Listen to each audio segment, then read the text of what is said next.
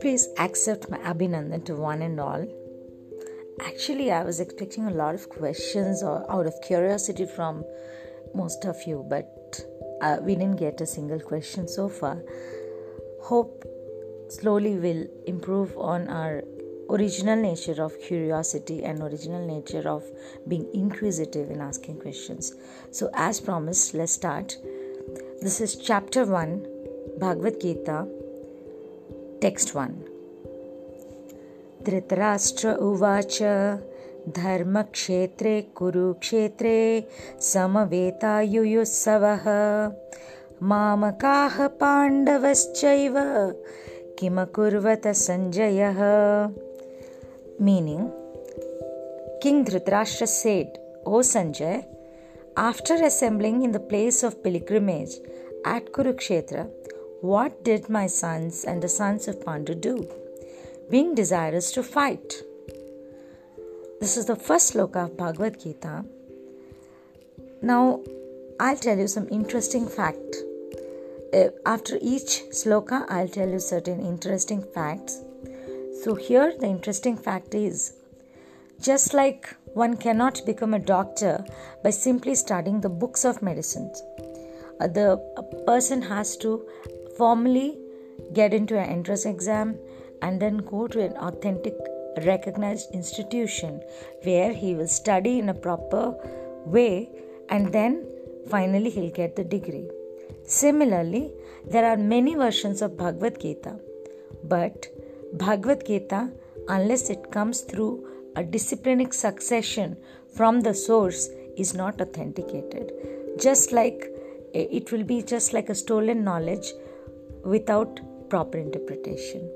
So here I am going to give you the authentic disciplinic succession of Bhagavad Gita as per Gaudiya Vaishnava Parampara. That it is told in the Bhagavad Gita chapter 4 verse 2 also by the Lord. Ivam paramparam praptam imam rajarishyo vidoha. That means it is revealed through disciplinic succession.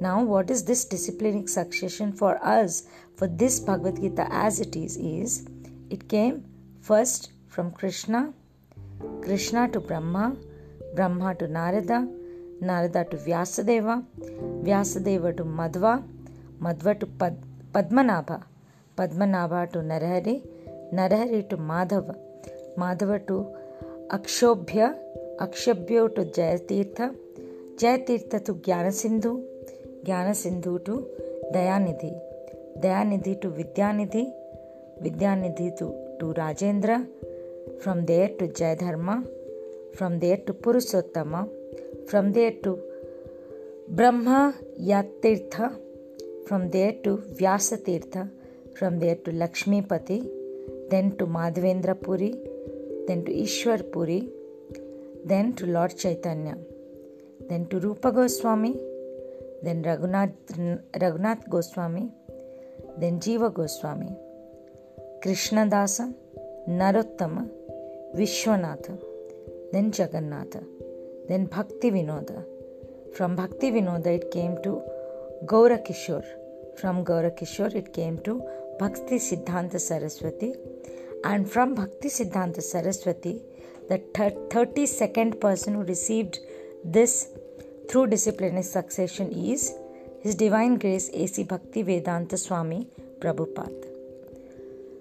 So this is an authentic disciplinic succession in which the Bhagavad Gita that I am reciting to you has come from, just to establish the authenticity of the knowledge that we are receiving. Now the purport of this sloka is, this actually Bhagavad Gita is a widely read science. It's not something concocted, it's not something imaginary, it's a science. And there it says that one should read Bhagavad Gita very scrutinizingly. One should not just like that accept it. One should scrutinize Bhagavad Gita with the help of a person who is a devotee of Krishna, because Krishna reveals in Bhagavad Gita that this is a secret. Now, how can a book be a secret which is published in thousands of copies and distributed. Yet it is a secret because once it is revealed through proper system, one won't be able to perceive the real knowledge hidden inside Bhagavad Gita. The example of clear understanding is that Bhagavad Gita itself in the way of teaching is understood by Arjuna. The way Arjuna understood Bhagavad Gita, who heard the Gita directly from Lord. If someone is fortunate enough to understand Bhagavad Gita in that line of disciplinic succession without motivated interpretation, then he surpasses all the studies of Vedic wisdom and all scriptures of the world. It sounds little more, right? But it's a fact, and the fact reveals itself slowly. This is the first verse of Bhagavad Gita. Let us wait tomorrow for the second verse. Abhinandan from my side. Namaste.